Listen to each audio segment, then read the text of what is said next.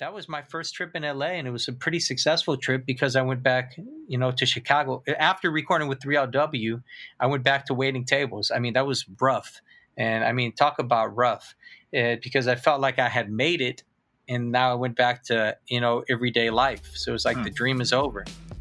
Emile Ghantous is a Grammy-nominated record producer and songwriter. He has credits with artists like Pitbull, JoJo, Charlie Wilson, and dozens of other household names. But before he was producing songs for these big-time artists, he was just a kid buying the latest R&B CDs in his hometown of Peoria, Illinois. Listening to groups like Boyz II Men and New Edition had him hooked on music and began experimenting with creating beats and making songs with his friends in high school. Flash forward a few years, and Emile is hustling artists back and forth to his friend's recording studio, spending sleepless nights producing music, and meeting with some of the most influential managers in the industry. All of that dedication eventually paid off when he landed a huge deal to produce an album for an aspiring artist. He has a great story with a lot of ups and downs, a lot of hustle, and some funny memories. Listen to it now on this episode of The Big Break. I was actually born and raised in Peoria, Illinois. It's about 2.5 or 3 hours outside of Chicago. And that's kind of, ever since I was a kid, I had a huge appreciation for music. I remember being 5, 6 years old and begging my dad for a Michael Jackson Thriller album, or like the Commodores, or, Kool and the Gang, New Edition. I was always into R&B music. R&B music always resonated with me. It's, for years, that's pretty much all I listened to. I would say that's all I listened to for probably the first 10 years. I would say until I was maybe about 20 years old, I really didn't listen to anything except R&B music. And I would living in Peoria, it's a small town, there's not a lot of people there. Mm-hmm. But I would work a regular job, and every Tuesday I would go to the record store and I would buy all the new R&B CDs that came out. Even if I had never heard of the artist, I would just buy every single one. And I would start listening to them. I would start reading the names, see who was writing, producing, and, reading the liner notes and the credits. I don't know really why I was doing that at a young age. But that's what I would do every single Tuesdays. I would go buy all the new R&B, a lot of hip hop albums as well. Mm-hmm. And I would just kind of break them down. I would listen to see what they all had in common, and, see what record labels these artists were on, and, who was writing, who was producing. It was pretty cool. Gotcha.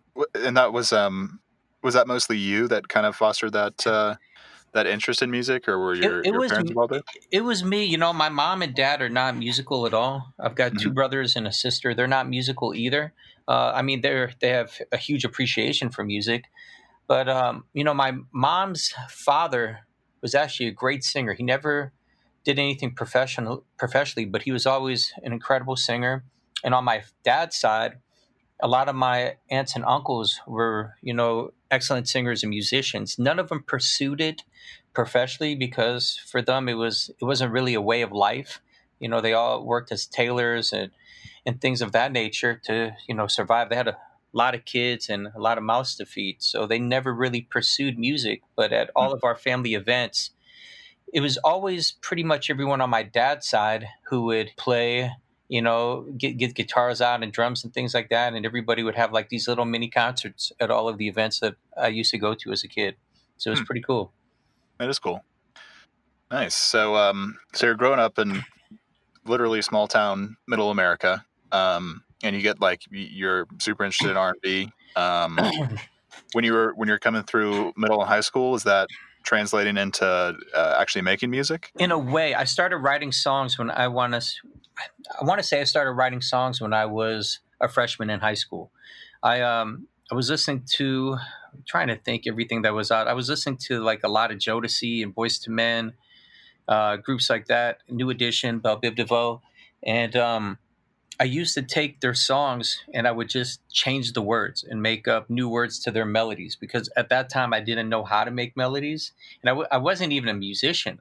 But I started taking the songs that I loved and changing words and making my own songs around them. And then I formed a boy band, even though none of us could really sing or dance properly. I think I was 14 or 15 years old, and me and my friends put together this band. It was called Creative Colors. It was one of the worst names. It was because I'm Lebanese. My best friend at the time, his name was Kevin Williams. He was a black guy. I had a friend who was Latin, a friend who was Asian. It was just a mixture of all of us. I'm like, hey, we should be Creative Colors. And so we created this group. We never did anything. We just walked around. We never recorded. We never wrote. We just walked around town saying, oh, we're in a group. And nothing ever really came out of it, man. But it's funny when I think back to those days and the dreams that we had. We're just kids having fun at that time. Really, none of us pursuing anything. We were just so young. And in Peoria, Illinois, there was no real outlet. There was no major record label. The closest record label was in Chicago, Illinois at that time. It was a label called Jive Records. And that's where R. Kelly was signed and, Too Short, Spice One, all these rappers. It was kind of a hip hop label. So that was the closest thing that we had near us. But I mean, at that point, as a kid, we really had no idea how to even pursue something like that.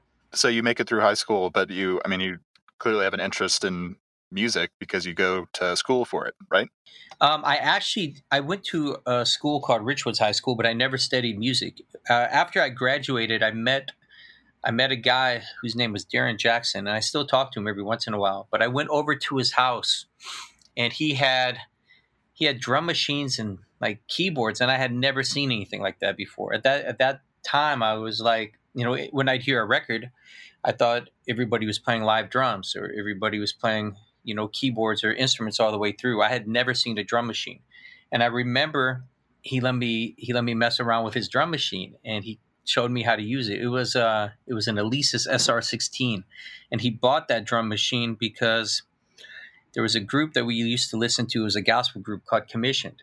And he swore that was the drum machine that they were using. So he bought that and he started recreating the beats and the drums that they had done on their album, because Darren would actually try to remake somebody's song and pick all the sounds and all the parts and just try to recreate it. Mm-hmm. And so I remember when I went over there, I'm like, oh wow, this is incredible. So I just started making beats. I had no idea what I was doing, but I was just making beats, and I would go to Darren's house all the time after work. And I would just sit and mess around with his equipment. And then I'm like, well, maybe I should be a rapper. And I'm like, nah, that's probably not a good idea. So I just would really sit around and make beats at his house. And then right around that time, I asked my dad if I could borrow some money, I think $500 or something like that, to buy this little Yamaha drum machine. I don't even remember the model number of it, but I remember it was gray. And it had drums, it had a sampler, it had keyboard instruments and things like that in there. And I thought he was going to say no because I had never asked my dad for $500. And he said yes. So he went and bought it for me. And I told him I would pay him back. And he told me I didn't have to pay him back. I don't remember what I was doing at that time. I was pushing carts or working at a grocery store, some odd job. And every single day from that moment on, I would sit and work on tracks. I was never classically trained. I actually can't read or write music, and I'm not even an incredible player. I could play enough to get by and kind of fake it. But ever since that day, I started working on music pretty much every single day of my life. So, yeah, maybe you should have asked your dad for $500 more often. I should have. But, it was cool. I was working jobs, and after I bought that Yamaha, or after I got that Yamaha drum machine, I started saving all my money, and I started buying all kinds of other equipment. I bought things like 4 tracks to record vocals. I started buying real keyboards. I bought I think the first keyboard I bought, I actually still have it. It's a Sonic ASR10 sampler. I bought a Korg X3. I started buying all kinds of keyboards at that time from a local music center. And every single day I would just come home after work and I would sit and learn how to make music. Mm-hmm. And we didn't have YouTube tutorials or anything at that time. We had owner's manuals. And if anyone's ever read those owner's manuals, they really don't make that much sense. So they're kind of difficult. So, there's a lot of long nights, a lot of tears. So you would break down because you're trying to figure this stuff out and you just can't figure it out. And it's frustrating and it's draining because you're trying to accomplish something and you don't know how to get the final result from it. But, a lot of blood, sweat, and tears. And I kind of learned how to get all this equipment to somewhat make sense. So you were just making beats and putting tracks together, and were you doing anything with them, or were they just kind of living life? I was making beats, and I was meeting a lot of local rappers in the area, Hmm. in my hometown of Peoria. And so I would just make beats, and I would, there's everybody wanted to be a rapper. In fact, everybody still wants to be a rapper in small towns. There was a few people. There's a couple guys I worked with in high school that I went to school with, and then there was with those guys. They were the first people I ever recorded, and they were my friend. They had a group called P&P. Just a couple guys I went to school with, and like I said, none of us really had any idea of what we were doing. But they would be rapping around school, and I told them, "Hey, why don't we make a couple songs?" And of course, they were excited because here I am, learning how to do this stuff, and making music kind of makes you cool in a crazy way. I was never the most popular kid in school, but when you start making music, everybody kind of thinks you're cool.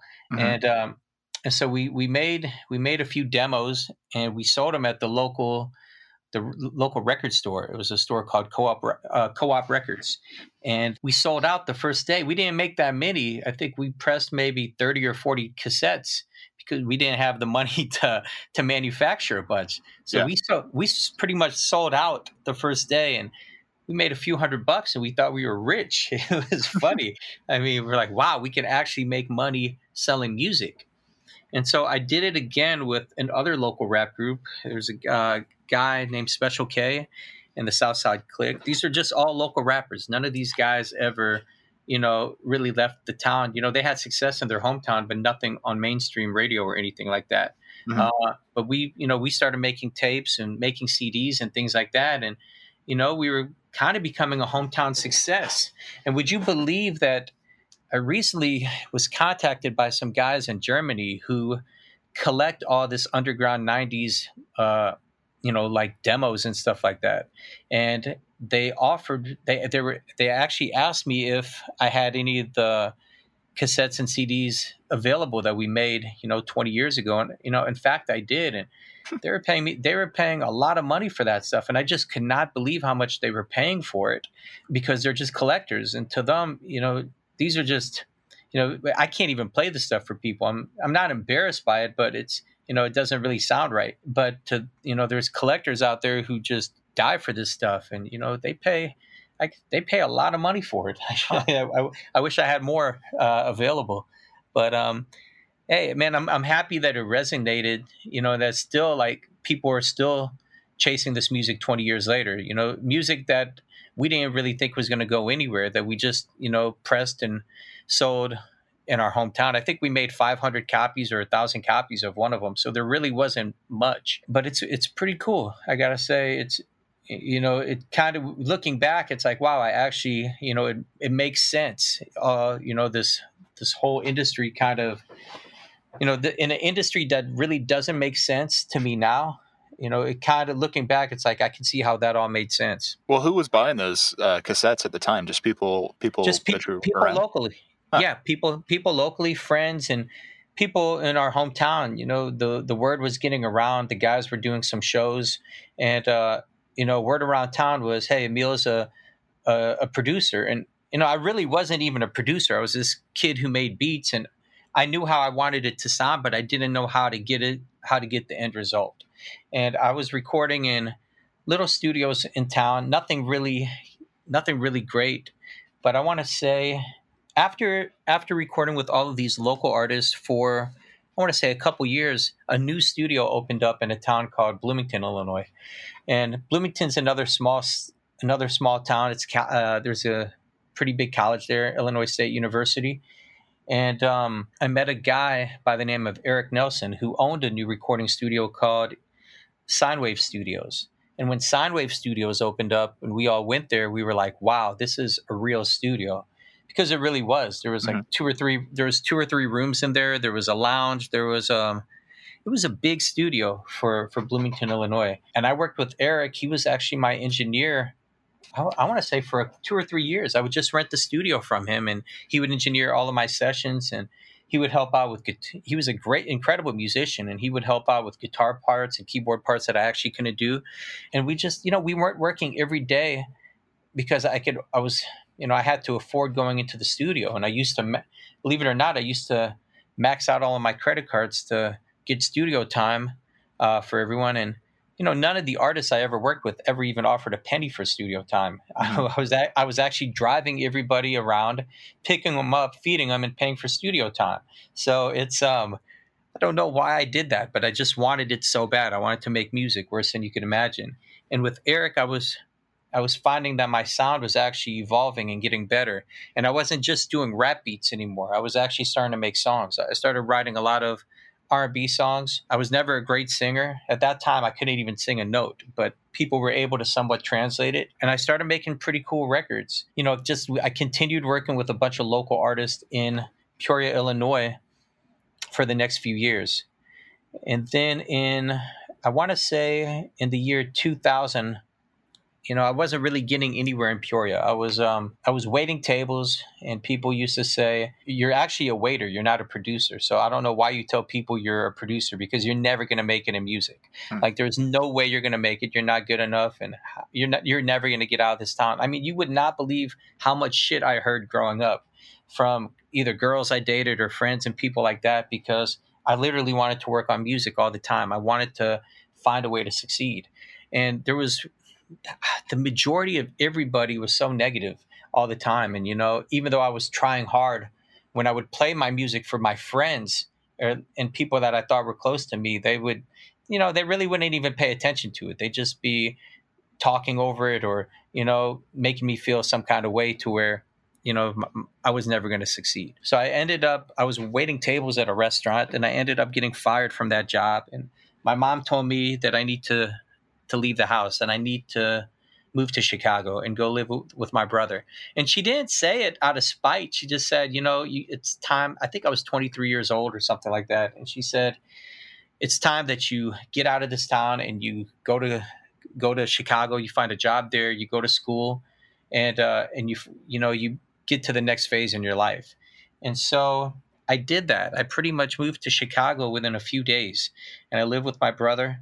And it was a hard adjustment because I didn't know anyone in Chicago, just my brother. So, I mean, I went through a lonely time. I had no friends, or really no one. My brother was working, and for the first 2 or 3 weeks, I didn't even have a job. I would just drive around looking for jobs, and I had no money. So that was kind of rough because I would get towed, I would get tickets and stuff like that. I wasn't experienced, and I really didn't have any life experience, and I didn't know how to really live in a big city at that time. It was just Mm-hmm. Peoria, Illinois was a very slow pace, and Chicago, Illinois was a very fast pace.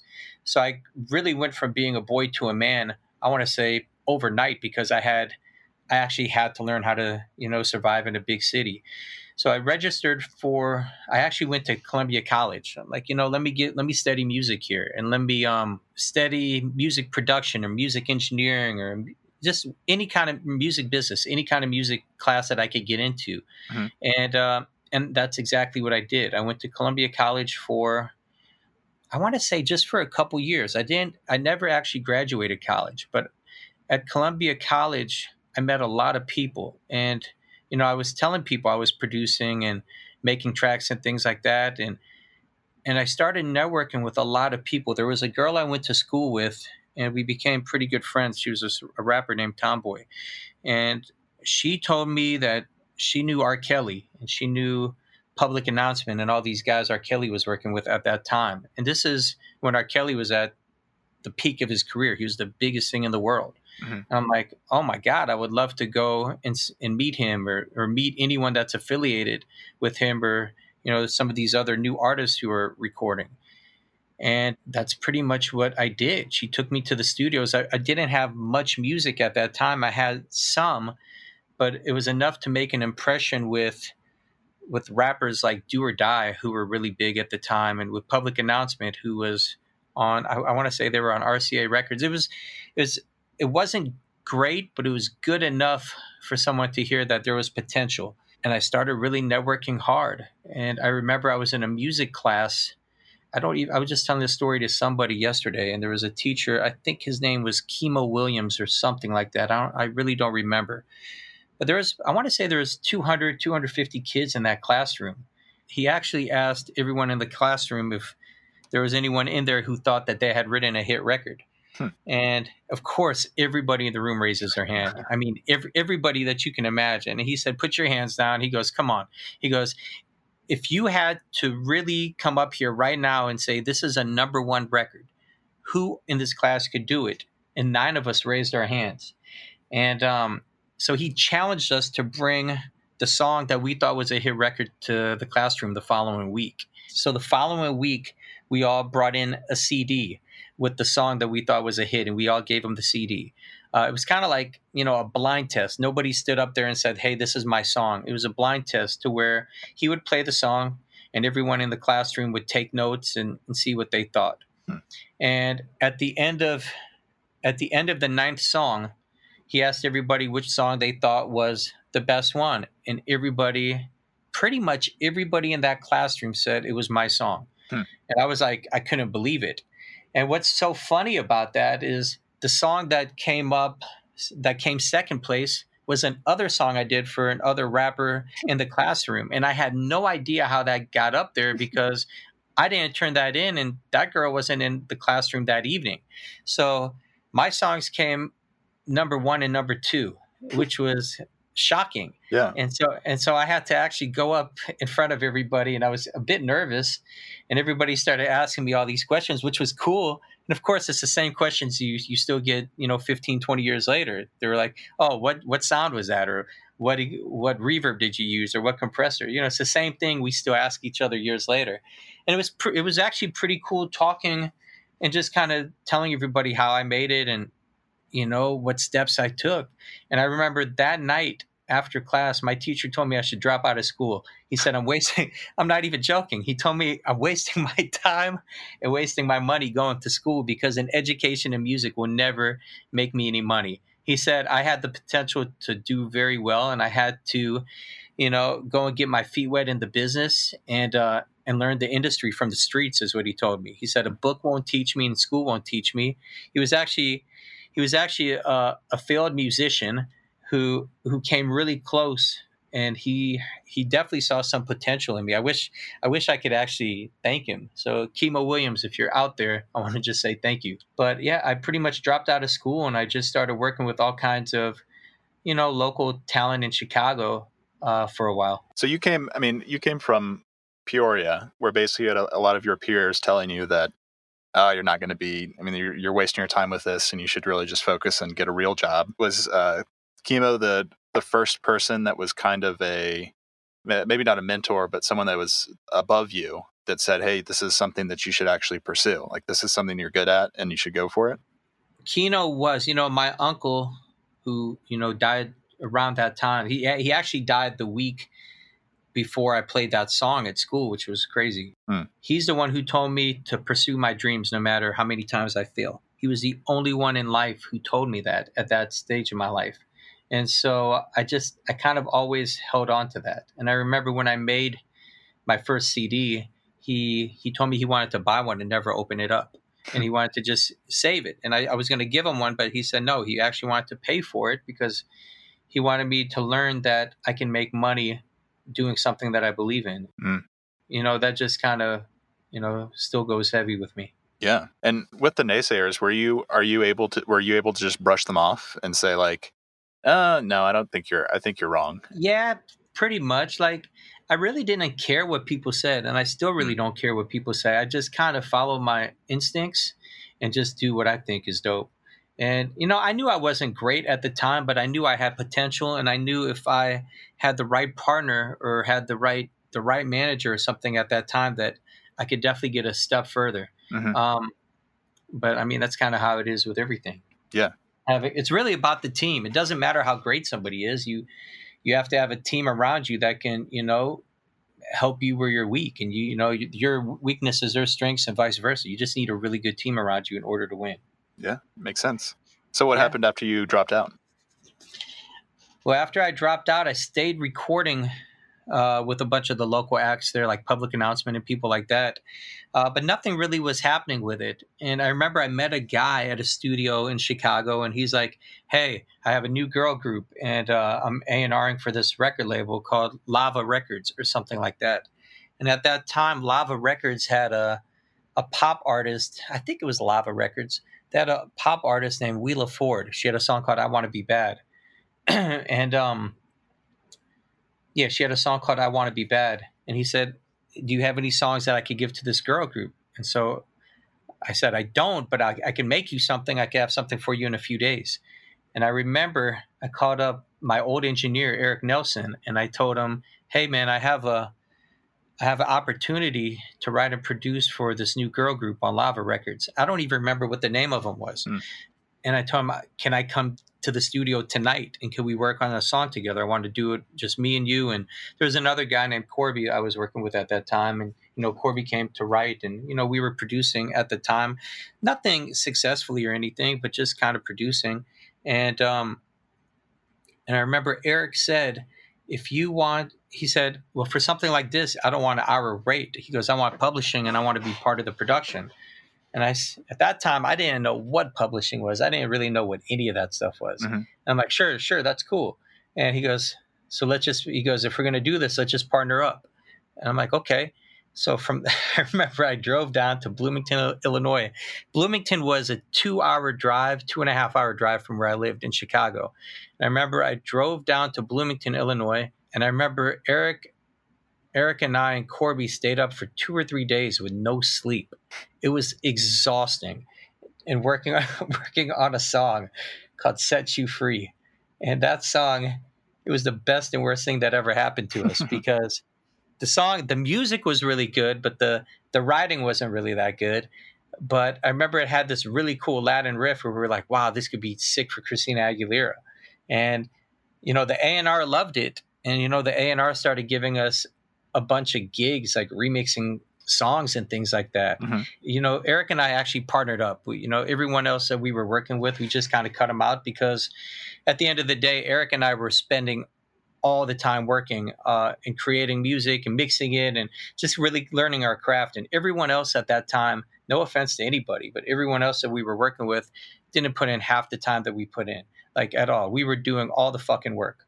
And that's just the truth. Mm-hmm. And Eric and I mean, we were like, if this thing's going to work, let's just create a partnership together. Let's come up with a production name and let's be partners and let's just work every week and make tracks and let's see if we can find homes for them. And, we did that. We used to work one day a week.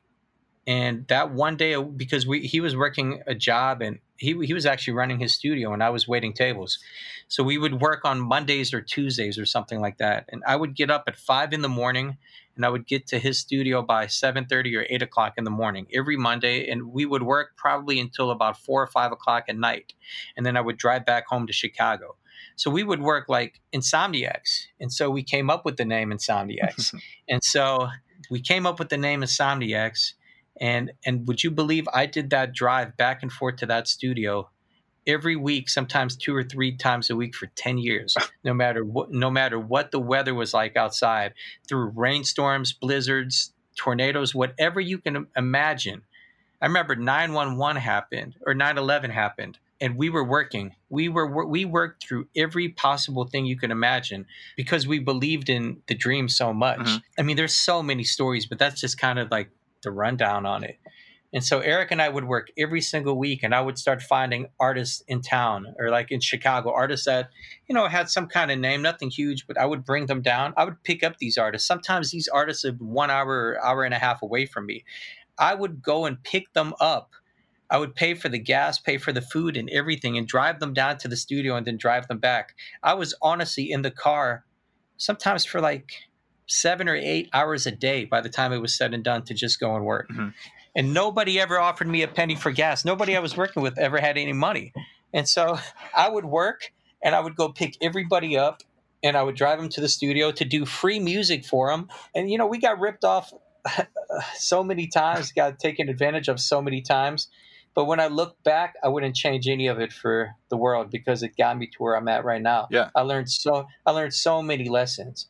I remember right around that time, like I said, I was still buying every CD that came out every week to listen to sounds, to listen to arrangements, writing, see who's producing, all these things. And I remember in the early 2000s, people started putting their email addresses on on the CD notes. Like I would get managers' emails, or I would get A&R's emails, and I started like emailing all these people pretending I knew them. I didn't even know who they were, but I would make all kinds of shit up. Like I would email them, and the subject would say Insomniacs, and then I would actually, the subject would say like responding to Insomniacs. So I would make all these fake emails, and I would be like, I'd be like, hey man, long time no talk. Going to be in New York next week. We just worked with 50 Cent or Beyonce. I would make all this shit up. And would you believe that I started getting calls and callbacks from all these A&Rs who thought that they really knew me, but our music was just good enough to, to take that card, just good enough to get us in the room with someone. And, still nothing really big happened at that time, but I was starting to get in communication with a lot of really big people at that time who had, I don't want to blast anybody or put anybody's name out there, but there was a lot of people who were responsible for a lot of top A-list artists that were out, and they were returning my calls. They were taking my emails, and they honest to God thought that they knew me, because some of these emails were like, yo, long time. How is everything? And because people don't want to, I learned that everybody kind of believes whatever you want them to believe. You could tell them anything and they'll just kind of believe it. Nobody was going to do their research on me back then. And so I kind of faked my way into it. And, I started maxing out my credit cards to go to New York, to go to Atlanta, go wherever I needed to go to take meetings, even if it's just to have lunch with somebody, because I knew that there was an importance of being seen instead of just being heard. And we didn't have any other way to be seen at that time. Emails were just a name with somebody's music. But like I said, it kind of, got me to the next chapter in my life. Yeah, that's awesome. I'm glad to hear someone else is doing that too. Out here pretending to know someone. It's like, oh yeah, that makes sense. I feel like I've met Emile before. I don't know. Oh, of course. Oh man, people, when I tell them I was part of a team called the Insomniacs, even if they don't know me, they're like, oh shit, I remember the Insomniacs. You really? No, I don't think you did. I mean, Insomniacs came so close to being huge. I mean, and we'll get into that in just a minute. But yeah, I mean, I've pretty much faked my way into the business. Yeah. And then, the music kind of just started speaking for itself, and our work ethic kind of started speaking for itself. Yeah. So when did all that pressure and time really start to pay off? Well, while I was doing those fake emails to everybody, I came across, there was a group called 3LW at the time that I was a pretty big fan of. And I came across somebody, not their manager at that time, but they had some website, and I emailed somebody at the website, and they forwarded my email to a lady named Teese Williams, who was managing the group. And about a month after I sent that email, I got an email from Teese in regards to 3LW. She's like, hey, Emile, I heard that you were looking to send some songs to the girls. Here's my email. Please send me whatever you want us to hear. And so I sent her so many songs. I pretty much, that was at the time to where if you would send like 10 songs, somebody's email would be pretty much locked up. It would be out of room. So I sent her a ton of records. And I remember I got an email from her the next day saying, I love these two songs. I love your music. I want you to come out and record these two songs on 3LW. I could not believe that. I could not believe that that at that time this lady responded to me. I mean, she had B2K. Teese Williams was a really big deal. And I could not believe that she actually took the time to email me back, to respond to me. It's like, Teese, I love you. If you're listening to this, you really changed my life. And she was always straight up with me. She loved something she did. I remember I sent her a song. She said it was terrible. She was just always very blunt. And I respect that, because I'd rather have somebody be honest to me instead of just beat around the bush and tell me, it's cool, or I like it, when you really don't, because I wanted to get better. I wanted to know what's strong and what's weak. And we had a few songs that were really strong at that time, man. And we ended up, Eric and I flew out to, Teese would only fly one of us out. I do remember that. So remember, Eric and I split the cost for a plane ticket to come out to LA. And I remember being at the Beverly Garlands Hotel in Universal Studios, or in Studio City, somewhere over there. And I remember 3LW. I remember Adrienne and her boyfriend coming to our hotel room to say hi and, just to meet because they wanted to meet us before the session. And they lived right down the street. So I think they were able to walk to where we were staying at. And I could not believe that I had just met my first real celebrity. And I could not believe that, wow, it looks like we're finally getting to the next stage in this chapter.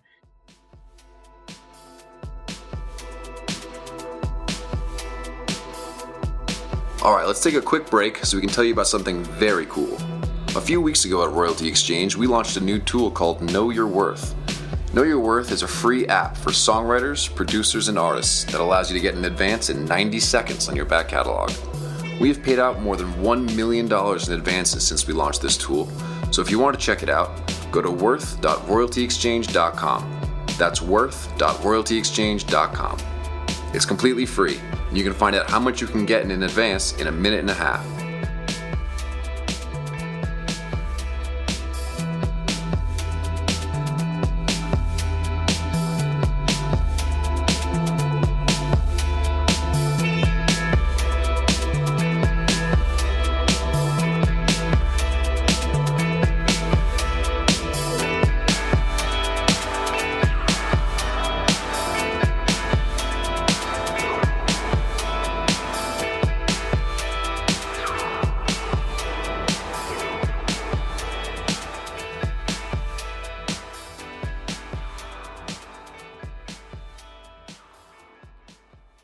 And so we recorded with 3LW while we were at the studio with 3LW.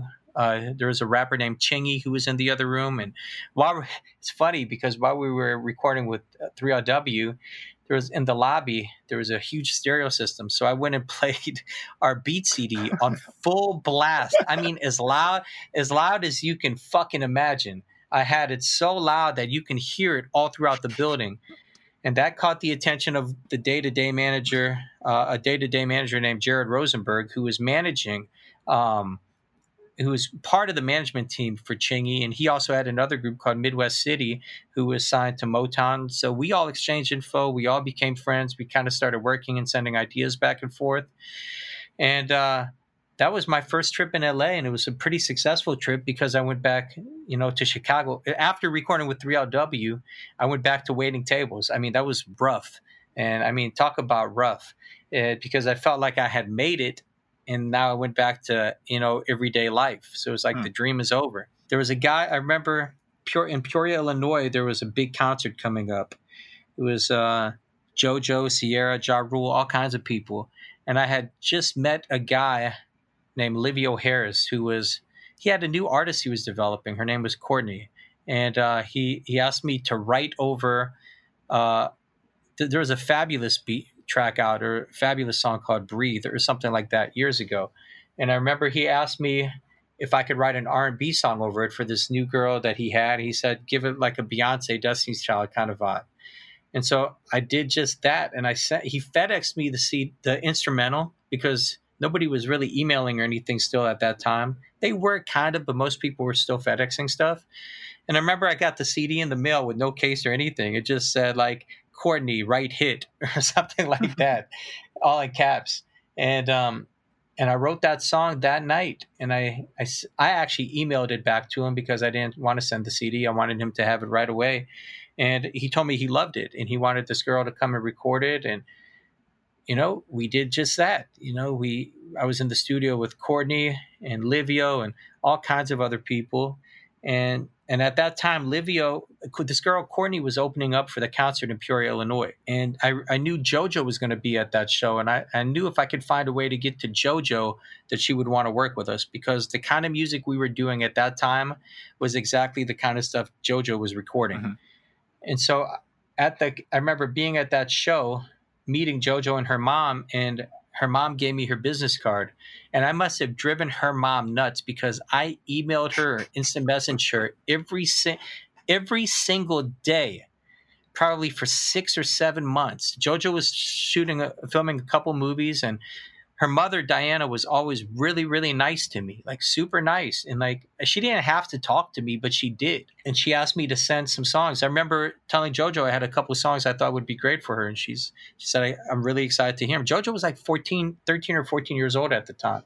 And I remember she was in Canada filming a movie, and her mom asked me to send the music to FedEx it to him in Canada, and they can get it the next morning.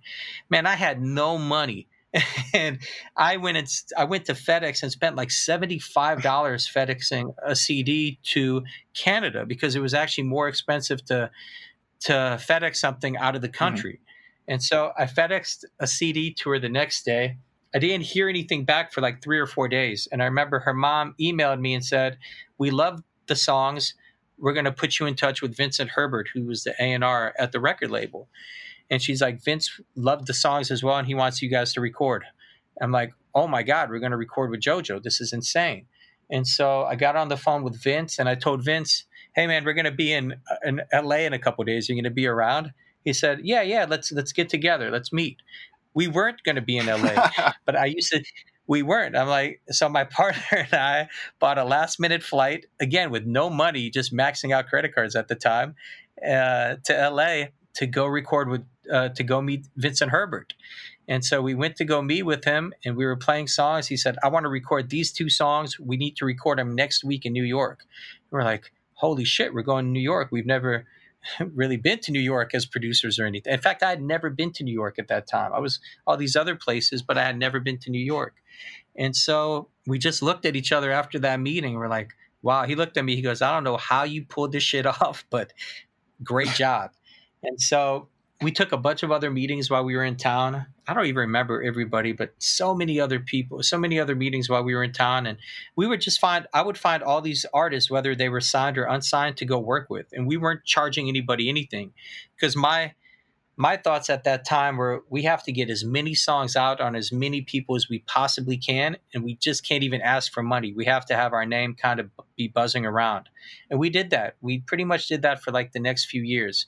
We would do, we worked with so many people during that time and we were meeting so many people and we were getting ripped off by a lot of big people, you Hmm. know, but it's all kind of part of the story. And the name Insomniacs pretty much stayed true because I remember being in New York recording with JoJo. We would record from her from 12 to 8 because she couldn't work past 8 o'clock because of her age. And then we would go work this other group called Imagine. And I think they were on Universal Records at that time. We had actually become really good friends with those guys. So Imagine lived about 20 minutes away from where we were recording. And we would go to Imagine's studio in their house from 8 o'clock that night, probably around 9 o'clock that night, because we would get something to eat first, until about 5 or 6 in the morning, and we would record songs with them. So I remember being in New York for the first time ever. We did 3 songs with JoJo. She did 2 songs in 2 days, and she was at that time the best singer I had ever recorded in my life. There was nobody who could touch her. At 14, she was crushing everybody. And then we would go record with Imagine all night long. And so I think we did 6 or 7 songs in 3 days, and that was full songs. That was a pretty big accomplishment for us. So we learned how to work really fast and how to just kind of be prepared for anything, Yeah. man. So, yeah, that's pretty crazy that you could do all that and just actually live true to your I name. don't I don't know how we did it. I really don't. I remember we had a laptop. We were one of the first production teams to start, you know, taking laptops with us and having our setup on a laptop and taking microphones and all kinds of stuff with us wherever we could go. I remember we could never check in a mic stand because at the airport they thought it was like a Yeah. weapon. So they would take it away from us. And so every time we would get to LA or every time we would get to Atlanta or New York, we would have to go to a Radio Shack or a Guitar Center and buy and buy a new mic stand. So that was always part of the expense that we had. Yeah. But it worked, man. It worked. Like we did that for several years. So when did you start like actually charging people and realizing that, hey, we're worth something and creating some value for these people that we're working with? It was right around the time, I think it was right around the time we did Hmm. JoJo, because Vincent Herbert wanted to work out the budget with us before we actually went into the studio. So he wanted to get us paid. And when he asked me what our rates were, I said $20,000 per song. And I remember he's like, he just whistled. He goes, and when I tell you, we had never even made $500 a song. And I said, I had the balls to say $20,000 a song. He goes, he goes, man, since this is our first time working together, can we do 2 songs for 20,000 and I'll get you guys a bunch of other work? And I'm like, well, let me think about it. I got to talk to a couple people. And so I called him back an hour later. I'm like, yeah, we could do it this time. And I was like, holy shit, man, we just made 20 grand. We had, that's pretty much all I was making a year waiting tables. And I remember getting those checks and they're like, shit, we can make a lot of money doing music. Yeah. How did you feel when that worked? I mean, it seems like you just threw it out there and expected him to shoot it down. God, I don't know really how I felt. I was pretty excited. I was like, shit, I need to start charging everybody else. And so I started I did. My goal at the time was I was making money doing like little independent projects because the independent acts will always pay you up front to where the majors will pay you on the back end. So I started making some money doing like independent projects that were self-financed for some pretty decent artists. We caught a few minor singles with them and we made some pretty good money internationally and things like that. But I started just, I continued to find artists that were signed. And because if I could do songs on a signed artist and I knew the A&R would like them, then I knew I could get some kind of budget for it. And so that worked for a while. And I remember I'm trying to think of when it all changed. I remember we were working with all kinds of people at that time. I remember wanting to work with Bobby Valentino when his first single came out. I'm like, I need to go to Atlanta and find this guy because I know he would love a couple of our tracks. And I did just that. I flew out to Atlanta with my partner and I ended up I told myself I'm not going to leave Atlanta until I find him. And so I was with a friend of mine named Chucky Charles. He was actually a really great guy. He actually helped introduce us to a lot of people. And he took us to his friend Teddy Bishop's house. And that night while I was at Teddy Bishop's house, a guy came by to listen to music. A guy came by for that wanted some music from Teddy for an artist. And he didn't say which artist it was.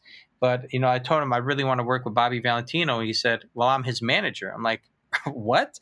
And I'm like, I thought so-and-so managed him. He goes, no, that other person doesn't. I'm his manager. And so he goes, let me hear what you have. And I played him some music, and we were in the studio with Bobby Valentino 1 week later. And I was able to get us a pretty good budget for that. And, the guy's name was Courtney Stewart. Courtney's doing a lot of amazing things right now. He manages Khalid. He's having an amazing run. And, he did a lot for us as well, just by believing in us, because at that time we weren't really big producers, but we were catching a song here and there. We did JoJo, we did 3LW, then we did Boys to Men. We did, we were doing all kinds of stuff, man. This guy, Marcos Hernandez, who had a pretty big hit at the time. We started working with Frankie J and all these other artists who were having some pretty good success. And they took a chance on us, and it really got us to the next phase of our career, to where in 2007 or 2008, this was a tough one. We did about 60 songs for different major label artists, like signed to either MySpace Records or Interscope Records or Motown. I remember we did 16 songs on this girl group on Motown, and all the acts got dropped and we didn't get paid for any of them. So the year that we thought we were going to blow up, everything kind of backfired and music started changing. Like R&B was kind of slowly fading out because like Lady Gaga had just become huge, and like pop music and dance music was kind of becoming a thing. And so R&B really started shifting. And my partner and I at that time, we felt we were in a rut. We felt like, wow, I'm in Chicago, he's in Bloomington, I'm in Chicago, I'm waiting tables, he's engineering clients. And all the work we've done for the last few years isn't really amounting to much, and we're broke. We're not doing well financially. I was in so much credit card debt at that time. I didn't even know how I was going to get out of it. It was like $70,000 or something unbelievable, just because I wanted it so bad. Like there was nothing else I wanted. I mean, there was a girl I dated like early in my career, and she left me. She told me I had to choose music or choose her. And so I chose music. I mean, believe it or not, we're friends now. Like years later, and I'm happy I chose music because I was able to meet my wife. And then all of a sudden, this is a true story for anybody out there who's listening. In 2009, there was a girl, I'm not going to mention any names, this singer internationally who found me because I did a Boys to Men song that she loved more than anything. It was one of her favorite songs she had ever heard. It was a song called "The Last Time," and that song just she loved it, and she wanted me to produce songs for her. She told me she didn't have any money whatsoever, and that and she would love the opportunity to work with me. And I'm like, okay. I'm like, how much can you pay per song? And she said, I really don't have any money. I can maybe give you $2,000. At that time, I'm like, okay, cool. I need the money. So I sent her some songs, and she said, I love this one. I want to record this one. I'll pay you $2,000 for this one. I'm like, okay, cool. I didn't really think much of it, man, like at all. And so I just started sending her songs because I was like, the businessman that I am, I'm like, well, she has $2,000 to pay me. It's kind of a lot of money for somebody who has no money. I'm like, I wonder if she can find money to buy other songs from me. And she did. Like that $2,000 turned into $10,000. And then she said, I want to fly and record with you guys. I'm like, okay, cool. So I was just selling a bunch of songs that I had laying around to her that she wanted to record. And she had a nice voice. I remember she came by the studio. I picked her up from the airport, and she came to the studio, and she said, I'd really like to get a rapper for this song. And she goes, do you know any rapper that you could recommend? And I'm like, thinking to myself, I'm like, if you don't have any money, how are you going to get a rapper? Like, how is this making sense? And so she said, I told her, I'm like, a rapper is probably going to be pretty expensive. I don't know anybody who would do it for under $10,000. And I only said that because I was really trying to blow her off. And the next day she came to the studio with an envelope with $10,000. I'm like, holy shit, this girl just gave me $20,000. Like, where is she getting this money from? And it turned out that she came from a very, very wealthy family. I'm not going to mention anything else, but she asked me to move to. She told me that she wanted me to help her put together an album. She wanted me to help her do radio promo. She wanted me to help her get videos done.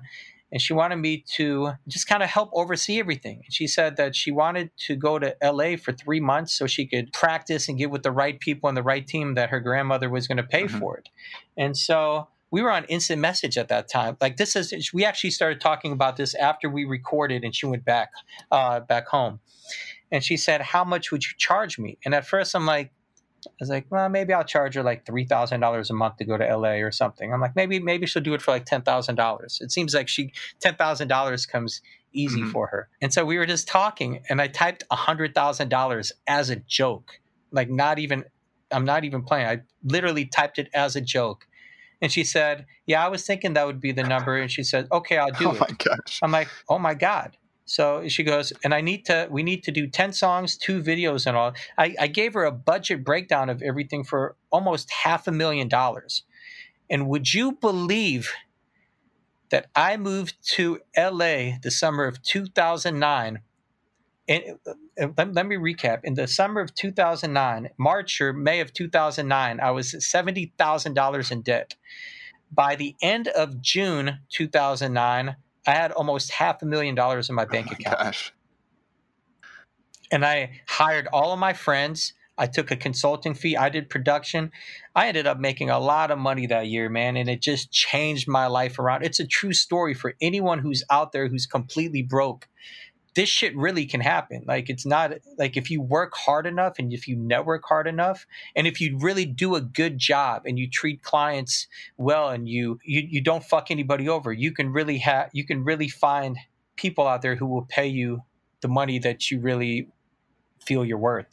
And so I moved out here. I was able to set up a studio in a building with a lot of other A-list producers. I wasn't actually focusing on producing for a while because I felt my sound was a bit dated and I didn't know how to transition into the new era of production. So I started doing a bunch of other international gigs. I actually got another gig in working with all these artists in Germany I was a judge on this German reality TV show, and I hit it off with the president, and then he was paying an outrageous amount of money. I made probably twice as much as I made off of the girl that paid me to move out here. to just work with all these artists that he had. There was one artist who was good, but most of the artists were just terrible. And within my first year living in LA, I had made more money than I had seen in my life. And I was able to kind of focus and rebrand.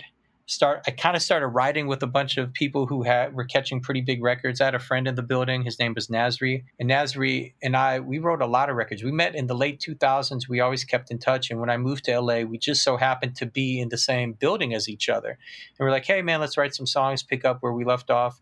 He had just had success working with New Kids on the Block and Michael Bolton. And so I had a bunch of relationships. He had a bunch of relationships. We wrote a few songs together. We catch number one on JLS. We catch a top 40 hit on Prince Royce. We end up catching some stuff on Pitbull and a bunch of other people together. So we had a pretty good run. And I kind of, put together a new production team with a few other guys that I thought were really cool. We all brought something to the table. We called ourselves the Cartoons. I disbanded the Insomniacs with my old partner probably in 2011, 2012. He just didn't want to produce anymore. We're still really good friends, no bad blood or anything. We talk all the time. But he just wanted to be a writer and, send ideas over whenever he felt like making them and just focus on being with his family. His kids grew up while we were producing, so he missed spending all the time with his kids. So they pretty much went from babies to teenagers while he just worked away. I mean, he was definitely one of the most dedicated people I ever worked with, the best partner I ever had by far. And, I created a new team with a couple other guys called the Cartoons. We were all equally just as good as each other, man. We all had strengths and weaknesses, but we started getting in with all kinds of people. We started from Tyo Cruz to Cheryl Lloyd to Charlie Wilson, Snoop Dogg, Shaggy, T.I., all kinds of people. So our life just kind of, my career had a slow rise, but then it just kind of took off and we started catching a lot of records. I'm not saying we had a ton of hits, but we caught a lot of good records with a lot of great artists. The stuff that wasn't really working in the U.S. that we were doing were becoming number one records for us in Korea. We caught a lot of hits in K-pop, J-pop. I'm actually still catching a lot of hits out there. I've got a really good relationship out there. And, I feel like I know more now than I ever did. And I'm more knowledgeable on what it takes to make a great song. Like, I don't think there's a lot of people in LA who want to write 2 or 3 songs a day. A lot of writers have publishers that put them in these rooms, and these writers get burned out and they're just recycling and they're exhausted. The producers aren't even finishing the songs. So for me, I'd rather write 20 or 30 amazing songs a year and spend 50 to 100 hours on that one song to perfect it and make it the best that I can, instead of just making hundreds of songs that don't go anywhere throughout the year. And I'm the kind of producer who also looks at my catalog and my library of songs that I've made throughout my career. And would you believe I have every session I've ever made, probably for the last 15 or 20 years. I have everything. And I'm super organized with it all. And a lot of times I'll just pull something from, like, for example, as when we formed the Cartoons, the first song that we caught a hit with was an idea I had started in 2001. And that song became a hit for us in Korea because it just so happened to work. So it goes to show you, it's like you can kind of sample yourself. Like, so many people think like, oh, I don't want to show anybody the song because it's old, but people sample old shit all the time. Like, there are no rules. Some of my biggest hits were songs that were 5 or 6 years old. Those became the biggest hits for me in my career. Even we could take the Prince Royce song, for example. We wrote that song. Nasri and I wrote that song in 2007, 2008. And then we turned that into something in 2012, maybe. So you just don't know. You just don't know. You can always update the production. You could always, change the drums or do whatever you want. But a great song is a great song. And people remake songs all the time. So it's like you can pretty much remake your own stuff if you feel it's good enough to, update and just kind of borrow from.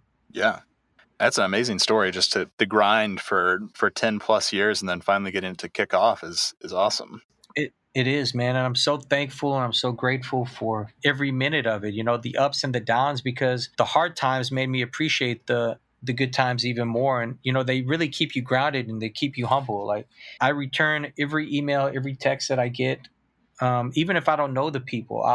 I get people sending me music and finding me all the time. And you just can't ever really count anybody out. I'm always like, well, what if Tease never responded? What if what if JoJo's mom never hit me back? It's like it would have been shattering. So, I've met a lot of great producers and great writers and great collaborators just by being responsive. And, there's a lot of amazing producers out there who don't respond to anybody. We work in an industry to where everybody's ADD and it's all about what's good for them at that moment. But you never know when you're going to meet that person you're supposed to make magic with. I met one of my best friends when I had just recently gotten married, and I was furniture shopping with my wife. And, the lady asked me what I did, and I'm like, I'm a music producer. And she goes, "Oh my God, my son sings." I'm like, "Oh no, here we go, a momager."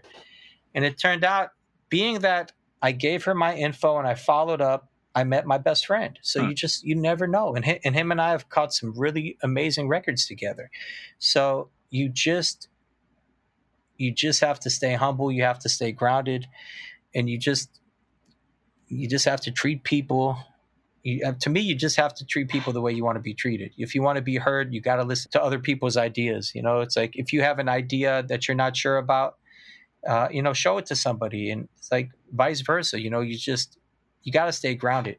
And you can't bash other people's shit, because the people that you're bashing might be the next best thing the next month. The same people you see on your way up are the same people you see on your way down, and vice versa. And you definitely want to keep, you want to stay in touch. I do my best to stay in touch with a lot of people, even if it's just to say, "Hey, how are you? Long time."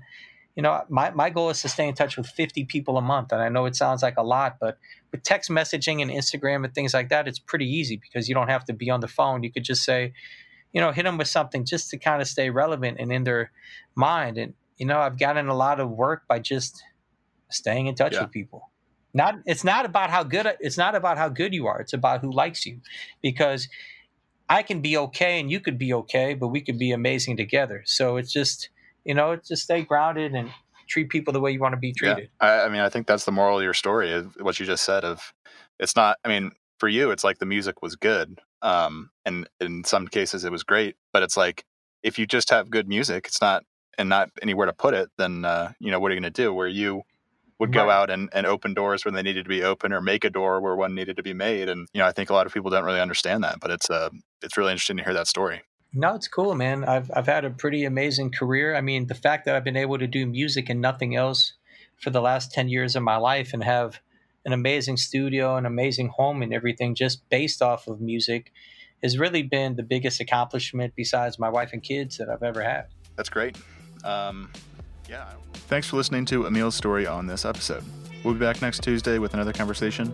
Until then, check out all of Emile's social feeds in the show notes, and be sure to subscribe if you want to get that new episode automatically downloaded into your podcast feed.